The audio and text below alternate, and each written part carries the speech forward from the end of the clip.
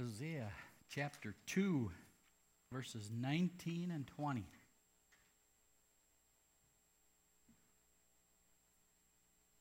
Hosea 2, Ezekiel, Daniel, Hosea. Hosea 2, verses 19 and 20.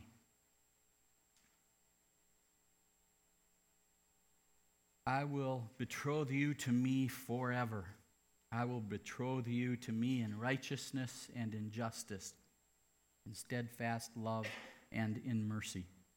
I will betroth you to me in faithfulness, and you shall know the Lord. Let's pray. Lord, we delight in you this morning, God. With all creation, we worship you, Lord. You're seated in the highest place, Lord, now in heaven, and yet your presence is here in our midst where two or three are gathered. And Lord, today we're asking you to anoint the preaching of your word, that it would go forth in power and in might, not in the wisdom of man, but in the wisdom of God, and that it would bear fruit for your glory, God. Help me to be led by your Spirit as that sail in the wind, to be sensitive to you and be led by you. And I pray this in Jesus' name. Amen.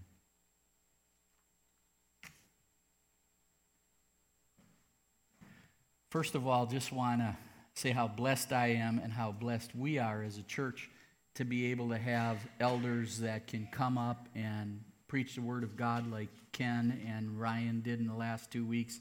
Great. I appreciate my brothers. Thank you. It is a blessing to the body. Amen? You know, especially with Daniel, you read through Daniel and you get all jacked up, don't you? You know, you read Daniel and you go, man, Shadrach, Meshach, and Abednego, those boys were something else. They stand up against, the whole world. I'm going to be like them, right? And then, you read about Daniel, and he's not going to back down. He said, don't pray. And he said, I'm going to go pray. And he prays, and he walks into the lion's den. Whatever happens, happens. And you go, yeah, that's the way it is. You read Daniel, and you just see these guys that were standing for God, and they were doing great and mighty things, and you get all excited, and you're going to do those same things for God. They were so faithful. I'm going to be faithful, God. And then your neighbor gives you an opportunity to share the gospel, and you walk away. And, you made all these promises when you first became a Christian. God, I'll get in your word every day for like 3 hours a day, right? And you make all these promises, and all of a sudden, it gets busy. And you realize, you get to that place where you say, I'm not faithful like Daniel seemed to be. He had his times as well, but we just see what's recorded in the Word of God. And that's why I'm so grateful for the book of Hosea, following right after Daniel. Because when we look at that, we see ourselves probably more in the book of Hosea than we do in Daniel many times. And what we're going to find in this book, and the main point is this, that the Lord is faithful even when his covenant people are unfaithful. God is faithful. Well, in the Hebrew Bible, the minor prophets is what it's called, combined into one book, okay? It was called the 12. And Hosea is the beginning of the books that are classified as minor prophets. Minor in only the sense that they're much shorter than the other, what we call major prophets. Isaiah, Ezekiel, Daniel, Jeremiah. So they're shorter, but they're not less important. So just so you know, now we're done with the majors. We're beginning with the minor prophets, but they're just as important. They're not arranged in chronological order. We don't know why. We really don't understand for certain how the order in the Bible or the canon is there. It's just the way it is. We don't know why they put it together that way, but it is that way. And as I said, Hosea is the first of the minor prophets, and he's the only prophet from the northern kingdom, from Israel. Remember, we learned a while back that the nation of Israel split into two. There was a northern kingdom, Israel, and the southern kingdom, Judah. Well, Hosea was the only prophet from the northern kingdom that left any kind of written prophecies. So there probably were others, but we don't know of them. We just know of Hosea. And what happened was is he was urging the northern kingdom to repent in the final days before it fell to Assyria in 722 BC. As a matter of fact, the word repent is in almost every chapter of Hosea, all 14 chapters. And what Israel had been doing is this. We're going to call the term is called synchronism, which is or syncretism, which is they were intermingling the worship of the Lord with the worship of Baal. They were kind of picking and choosing what they wanted to do. Well, I'll add a little bit of this, and I'll take this away, and I'll add this part to this. And so they tried to mix these two types of worship together into one. And that was obviously offensive to God, that they would intermingle this worship. And eventually what occurred was that they forsook their God for idols. So it was just a matter of time. Okay, we're going to mix these two up, and we're going to throw a little pagan worship in the middle of this service, and then we're slowly going to get it to where we want it. And then before you know it, they're worshiping idols, and they're just completely distant from God. So that's why the Lord was bringing judgment on Israel through the Assyrians. We know more about Hosea's life than probably any other minor prophet. And the reason we do is because his life was intended to be an object lesson. We find over and over in Scripture, we're not going to go into a lot of detail today, but many times there were names given to children or names were changed in order to display what God was doing. Okay? And so what we have is that's exactly what was happening in Hosea.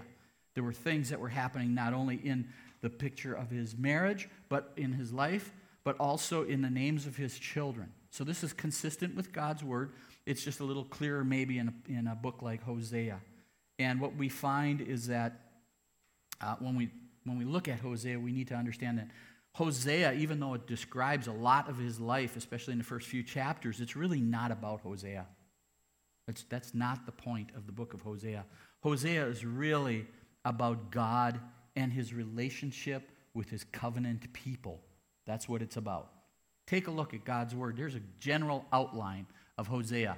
Chapters 1 through 3 is about an adulterous wife, Gomer, and a faithful husband, Hosea. How many people want to name their daughter Gomer? Right? You read that, grace for Gomers, and if you're old enough, you think, Gomer Pyle, right? Okay, that's what we think about. So you think, well, that was an offensive title. There's a reason why it was offensive, and I'll get to that. But anyway, chapter 1, Hosea's marriage to Gomer. Chapter 2, Gomer's adultery. Chapter 3, Gomer's restoration by Hosea. Then we find in chapters 4 through 14, God's adulterous people, Israel. And in 4 through 5, adultery and idolatry of Israel. Chapters 6 through 8, Israel's refusal to repent. Chapters 9 through 10, Israel's judged by God. And chapters 11 through 14, Israel's restoration by her loving and faithful Lord. And I took the last verse of Hosea because it explains it. It says, hey, don't miss this. Look at this. Hosea chapter 14, verse 9. Whoever is wise, let him understand these things. Let him understand this book of Hosea. Whoever is discerning, let him know them. For the ways of the Lord are right, and the upright walk in them, but transgressors stumble in them. So he's saying, learn the lesson of Hosea. It's more than just a record of a guy's life. It's about us. And that's what we desire to do today, is to learn the lesson that we find in Hosea. First of all, God did something that seems kind of crazy. God instructed Hosea to go marry a prostitute. Take a look at God's word. Hosea chapter 1, 2 through 3, 6, 8 through 9, and then 2:23. In verse 2, the Lord said to Hosea, go take for yourself a wife of whoredom and have children of whoredom. For the land commits great whoredom by forsaking the Lord. You could see the parallel there, very in second verse, saying this is what it's about. Your life is going to be about Israel and what Israel is doing to me. So he went and took Gomer, the daughter of Diblaim, and she conceived and bore him a son. She conceived again and bore him a daughter. And the Lord said to him, call her name No Mercy, for I will no more have mercy on the house of Israel. So he gave her a name, No Mercy. His first son's name was Jezreel, and we know the meaning behind that as well. But you do your own study on that. Then in verse 8, when she had weaned No Mercy, she conceived and bore a son. And the Lord said, call his name Not My People, for you are not my people, and I am not your God. So there you could see that there was purpose behind it. God spoke to Hosea, here's your 3 children. I want you to name them this, this, and this is the meaning of those names. And then in Hosea 2:23, I will sow for myself in the land. I will sow her for myself in the land. Talking about Israel. And I will have mercy on no mercy. He just said, okay, you're going to use this name of your daughter, No Mercy, to describe what I'm going to do. In other words, judgment's coming. I'm not going to have mercy. Judgment's coming because I love you. And now he's saying, you know what? I'm going to have mercy on No Mercy, on the nation of Israel. I'm going to have mercy on her. And it goes on. And I will say to not my people, because they had abandoned God. They had left him. He said, you're not my people. And I will say to not my people, you are my people. And he shall say, and you are my God. Read these first 3 chapters about how they were worshiping. And you say that I am your Baal and I am your Lord. You know, they're mixing it up. You can see this syncretism in the words that are in Hosea. And so you could see the situation that is set up. Now, the thing that the scholars don't really know for sure, and you say, well, it should be obvious in the Word of God, it's not because of the way it's written in Hebrew. It's a very unique language. And so we're really not sure whether Gomer was a prostitute either before or after she married Hosea. We're not really sure. I have a tendency to believe she became one after, but I can see the argument on the other side. So we're really not sure. But here's the point. You get so caught up in these little details sometimes that you don't see the bigger point. And the bigger point is this, that either way, Hosea knew in advance that Gomer would be an unfaithful wife. Yet, he gave her his name and all that he possessed. Do you see the gospel there? Do you see yourself there? I think one of the most amazing things to me about the greatness of God is this, is that God knew ahead all our unfaithfulness. Yet he still chose us as his children. Isn't that incredible? He knew you were going to be unfaithful. He knew you weren't going to follow through with all the commitments you made. He knew you were going to struggle with sin. He knew that all in advance. He knew you were going to run to other idols for satisfaction. He knew that. And yet he chose you. What a beautiful picture of the gospel right here. God knew in advance because he is what? Omniscient. He knows all things. And he chose you from the foundations of the world, knowing exactly how you would respond. After you came to know Jesus, that you would still struggle in areas of your life. You would still put other things before him. You wouldn't follow through with your marriage vows, as the Word of God says. That is an amazing thing for me. It just absolutely humbles me to think of that. And that's what we see here in this book of Hosea. God said, you take her as your wife. You know she's going to be unfaithful. You take her as your wife. This is an example, not only to Israel, but to us. Well, what happens then? Gomer eventually runs away from him, leaves him. She leaves this man, Hosea, with 2 little sons and a daughter. She abandons them. And then she goes and she falls into immorality. She moves in with her lover. And eventually what occurs is that she is being put up for sale in the slave market. That's where sin leads us, to bondage, to slavery. She walks away from her husband for another man, for prostitution, all of the above. Can you imagine how hard that must have been for Hosea to know that in advance and then be walking in it, wondering, will she ever love me? Will she ever care for me? You know, it's so easy for us to default to relating to Hosea as us. I've been hurt bad, Dan, by someone. And you know what? I believe that. We default to thinking that, oh yeah, it's Hosea who we are. You know, how many times have I been hurt in my life? See, the problem is that we're not Hosea in this story. We're Gomer. We're Gomer. And that's kind of offensive to us in our flesh, isn't it? That's why I said this title is really kind of offensive when you get to know it. Grace for Gomers, because we're Gomer. We're the ones who are unfaithful. You see, sin is spiritual adultery. Sin is spiritual adultery. We fail to live up to our vows, and we run after other lovers, other things to satisfy us. God becomes secondary, third, not even in our thoughts. And other things become what we pursue, what we delight in, what we love. And God takes a back seat, if that much. We get caught up in the world, we get caught up in sin, and we add God every now and then. You see, we're Gomer. We're Gomer. We struggle with this sin,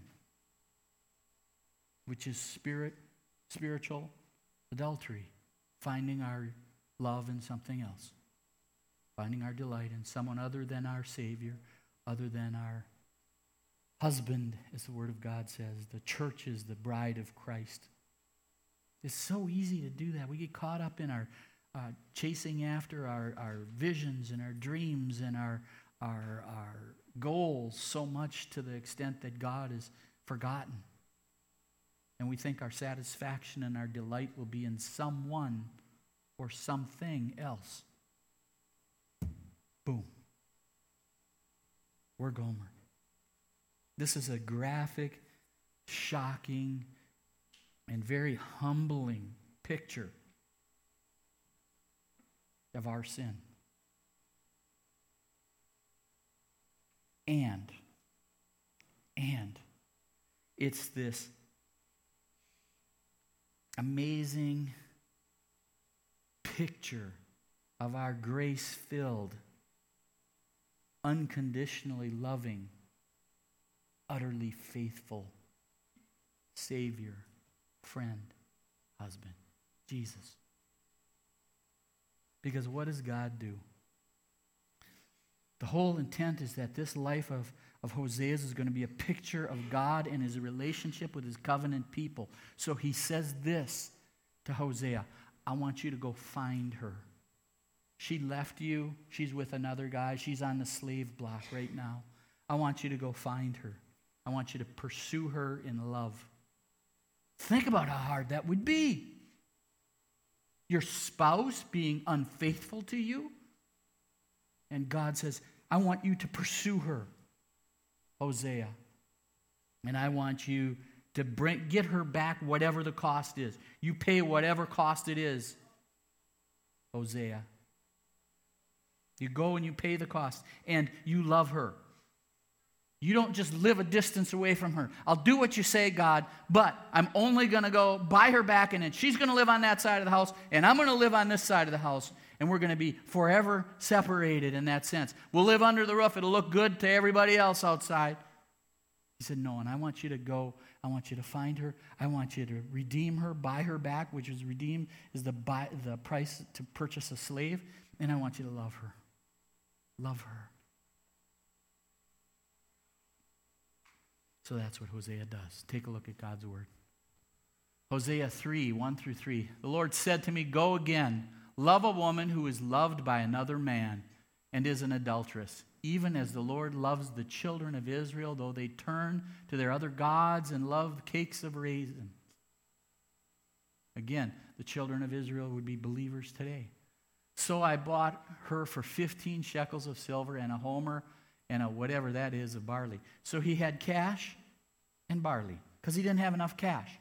He paid probably for everything, all the cash he had, he paid. And then he had to barter the rest of the cost. He gave everything he had to purchase her back, his wife who was unfaithful. And I said to her, you must dwell as mine for many days. You shall not play the whore or belong to another man. So will I also be to you. I'm not going to be unfaithful to you. He said, now you go. And what this reminds me of, you remember when Jesus was at the well and he talking to the woman and who had fallen in sin, and he said, now go and sin no more after he had healed her? That's what this reminds me of. Now go. You're going to be my wife, but don't sin anymore. Repent. Then in Hosea 2, 19 through 20, I will betroth, this is our verses for today, I will betroth you to me forever. This is God speaking to you. I will betroth you to me forever. I will betroth you to me in righteousness and in justice, in steadfast love and in mercy. I will betroth you to me in faithfulness, and you shall know the Lord. That word know is the same Hebrew word for Adam knew Eve. It's an intimate relationship. It's the same word, base word, when we go to the fact that, and Joseph knew Mary, and she conceived. So we see this word coming up. It's an intimacy, and you will know your God. It's talking about the sweet relationship that we will have with the Lord. And then in Hosea 11:4, I led them with cords of kindness, with bands of love, and I became to them as one who eases the yoke on their jaws, and I bent down to them and fed them. That's our Lord. That's our Lord. You see this beautiful picture of grace here? This is incredible, this book. This is unmerited favor in spite of deserved judgment. That's us. Just a beautiful picture of the grace of God. Isn't that the gospel? I mean, here's the gospel in the middle of this book that you don't think has anything to do with the gospel or Jesus. Here is the gospel at its core, all the essential elements. We see that Jesus paid the price for our redemption. We were slaves, we were in bondage to sin, separated from God. And Jesus comes and he pays the price on the cross for us, the price of redemption. He would pay the price for all our sins, that God would impute our sin upon him, and he would pay for it. And Christ's righteousness would be imputed to us. And it says here, and I will betroth you to me in righteousness and in justice. In justice, why? Our sins were paid for. Beautiful picture of the cross. And Jesus goes and dies on the cross for our sin. 3 days later is raised from the dead as a stamp of the Lord, approving of the sacrifice that Christ made for all who would believe. And then if we, by God's grace alone, through faith alone in Christ alone, receive that gift of salvation, we're adopted into the family. We're children of God. We become part of the bride of Christ, the church, and he is our husband. You see the tie-in on all this? It's beautiful. It's absolutely incredible. Christ paid the price for our redemption, to take his bride out of bondage and to restore her to a place of honor and faithfulness. He gave us what? Just like Hosea did. He gave us his name, Christians. He gave us all his possessions, as it says, that the riches in Christ are unbelievable. That's what Christ has done for us. This is a great and glorious picture. Take a look. Again, God's word. Romans 5:8. God shows his love for us that while we were still sinners, Christ died for us. And in 1 John 4:9, we love because he first loved us. Isn't that a picture of the gospel? Don't we see that in Hosea? we love because he first loved us. You see, Hosea is a picture of the depth of God's unwavering, unconditional love for his wavering, wayward people, us. You know why? Because the Lord is faithful even when his covenant people are not. That's the point. It's about God. You know why the Lord is faithful? Even when his covenant people, even when we struggle with sin, even when we choose other lovers to satisfy our desires in our lives. And what I mean by that is things, stuff, whatever it might be, acclaim, reputation, money, you name it. How can that be? Because of this. Because of the new covenant. I kept using that word over and over again. We have a marriage covenant. When you got married, you entered into covenant with your spouse. And we see this thing in the Word of God. There's the old covenant, the law. And then there's this new covenant. The new covenant that God talks about throughout the Old Testament that it's coming, that was inaugurated with Christ's death on the cross. When Jesus said, he handed the disciples that cup, and he said, this is the new covenant in my blood. You see, the reason God is faithful, even when his covenant people are not faithful, like you and me, when we fail to fulfill our vows, is not because of us. It's because of God. Not because God sees such great things in us. It's because of the new covenant and the fact that the new covenant is based, its foundation is in God's character. It's in God's commitment to us. The new covenant is a one-way deal. It's a one-way love, just like Hosea here. The new covenant is a promise from God that he will be faithful even when we're unfaithful, that he will continue to love us, that he will continue to pursue us. He will woo us back to himself. He will love us.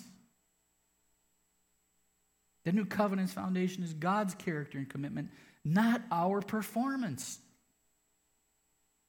So that when we do respond, it's in love, not in duty. Oh, he's my God. He's my master. That's true.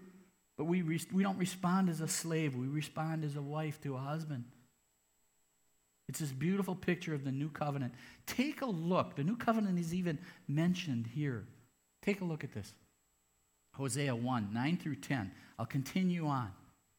Call his name not my people, for you are not my people, and I am not your God. That sounds pretty harsh. Right? But look at, even in the midst of God proclaiming judgment coming, you see the grace and mercy of God in the very next verse. Yet the number of the children of Israel shall be like the sand of the sea, which cannot be measured or numbered. And in the place where it was said to them, you are not my people, it shall be said to them, children of the living God. I'm going to bring judgment because I love you, discipline because I love you. But I haven't abandoned you. I'll let you suffer the consequences of your sin, but I have not abandoned you. I love you. You are my people. You will always be my people. I made a forever covenant with you. Look at the parallel here. Genesis 22, 16 through 18. This is after Abraham was going to sacrifice his son, Isaac, and God said, whoa, stop. Look at this. By myself I have sworn, declares the Lord, because you have done this and have not withheld your son, your only son, I will surely bless you and surely multiply your offspring as the stars in the heaven and as the sand that is on the seashore. See the parallel there? And your offspring shall possess the gate of his enemies. And in your offspring, the promise of Christ, in your offspring shall all the nations of the earth be blessed, because you have obeyed my voice. This was a reiteration of the Abrahamic covenant in Genesis chapter 12, restated here. In Genesis 12, it just talked about the stars in the heaven. Here he added the sands of the sea. And then you look at the parallel up there in Hosea, and you go, our God is great. Every detail of his word is relevant for us today. He shows us again that he has made a promise, and he will fulfill that promise because it is based on who God is, not our performance. And we need to hear that because we live in the book of Hosea more than we do the book of Daniel many times, right? I know I do.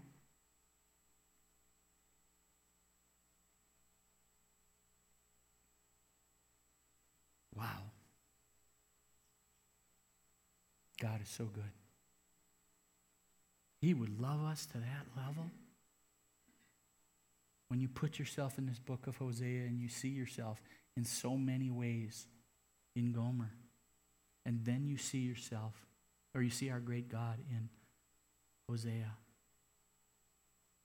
You know, the evidence that you understand the greatness of the forgiveness and the reconciliation that you received from God is in your forgiveness and reconciliation with others who have caused you pain in the past.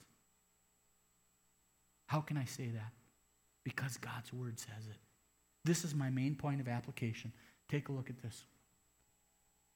Ephesians 4:32.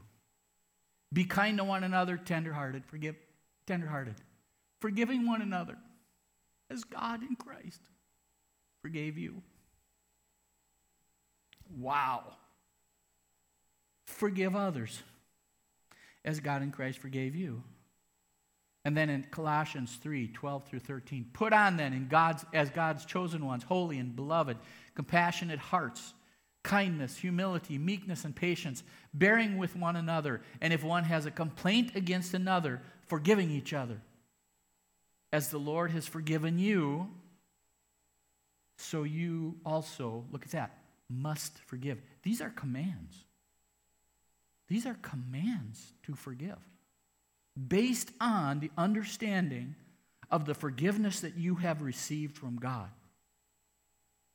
And I think one of the best pictures, practical pictures of that, is the book of Hosea. Now, I don't know if you have had an unfaithful spouse. I don't know. I can't imagine that hurt. Yeah, I can't, and I hope I never do, and I won't. My wife loves me, and that's not going to happen. But maybe that's what you suffered through. Maybe it's just, it's some other pain because although that is a great pain, it's not the only one. And you know yours. You know the hurt that's in your heart. The hurt that someone caused you, that you're having a hard time forgiving. You say you do, but you keep dragging it back up. You know, maybe it's something else your spouse has done.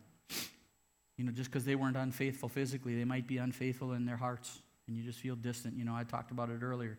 You're living on this side of the house. I'm living on this side of the house. It'll look good to everyone, but guess what?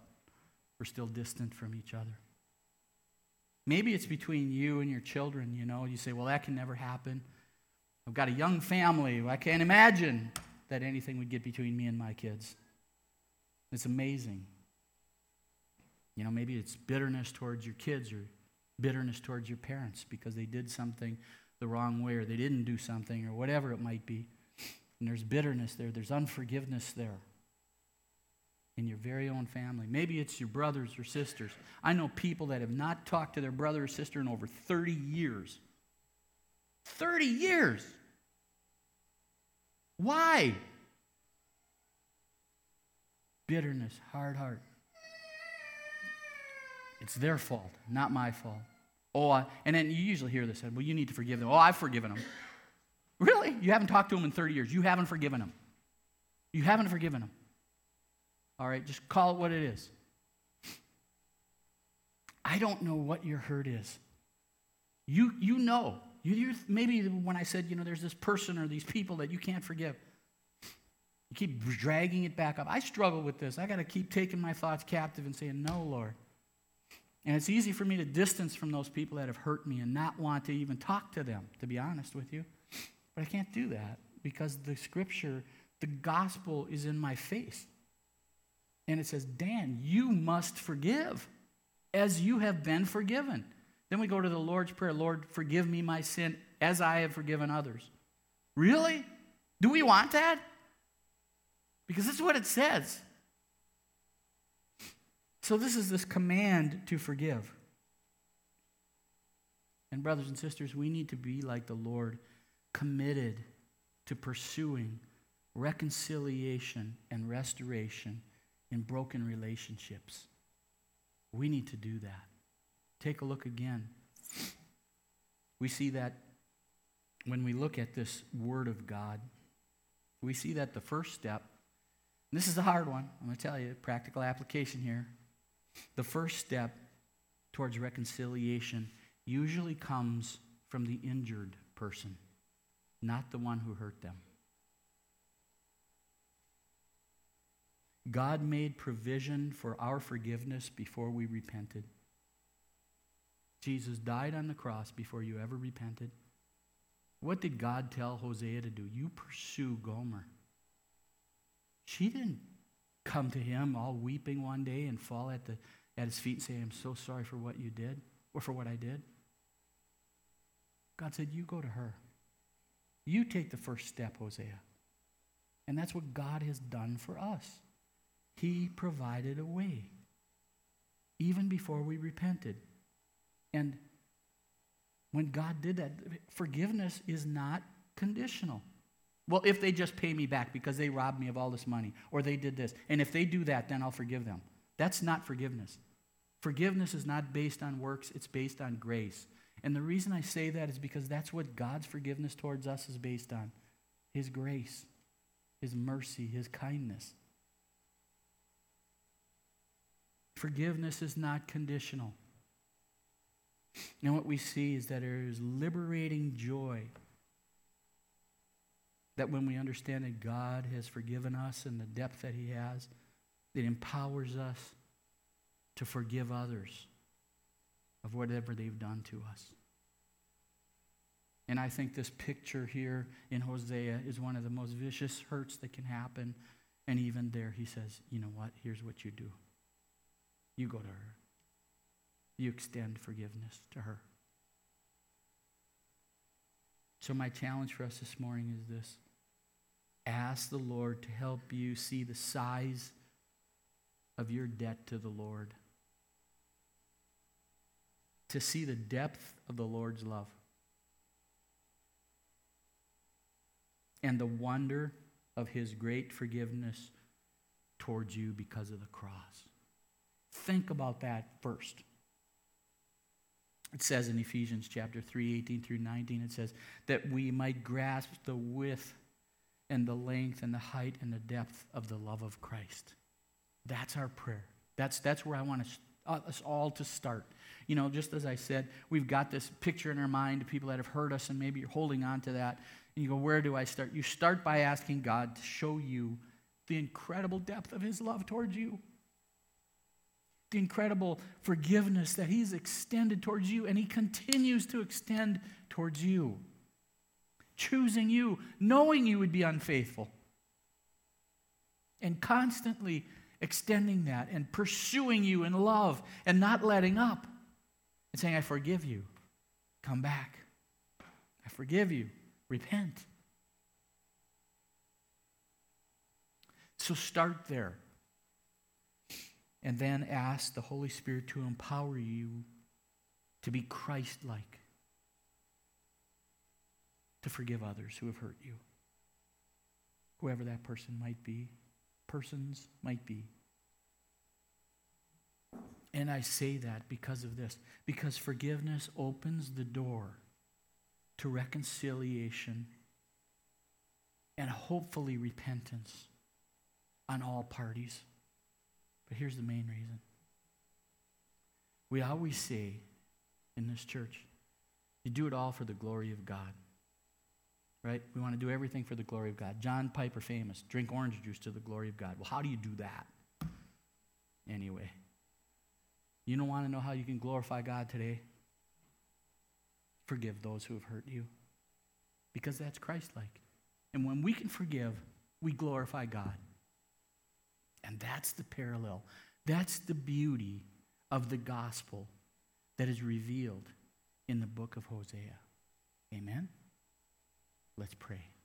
Lord, we stand in awe of your word, how things that just seem disjointed and distracted and not related to us, we see in the midst of this book, God, that seems so strange, so alien to us, Lord, the beauty of the gospel, and we see ourselves in it, Lord. And we see how you pursue us constantly, paying the price for our salvation and continuing to chase us when our hearts are caught up in other things. Lord, would you bring an understanding to each of us, Lord, of the width and the length and the height and the depth of the love we have in Christ. Lord, do that. Help us to understand our debt that is so great to you, Lord, that no one else's debt to us could be even close to that. And bring a repentance in our hearts for the unforgiveness. Lord, work in the person's heart who has hurt us. God, turn their hearts towards you.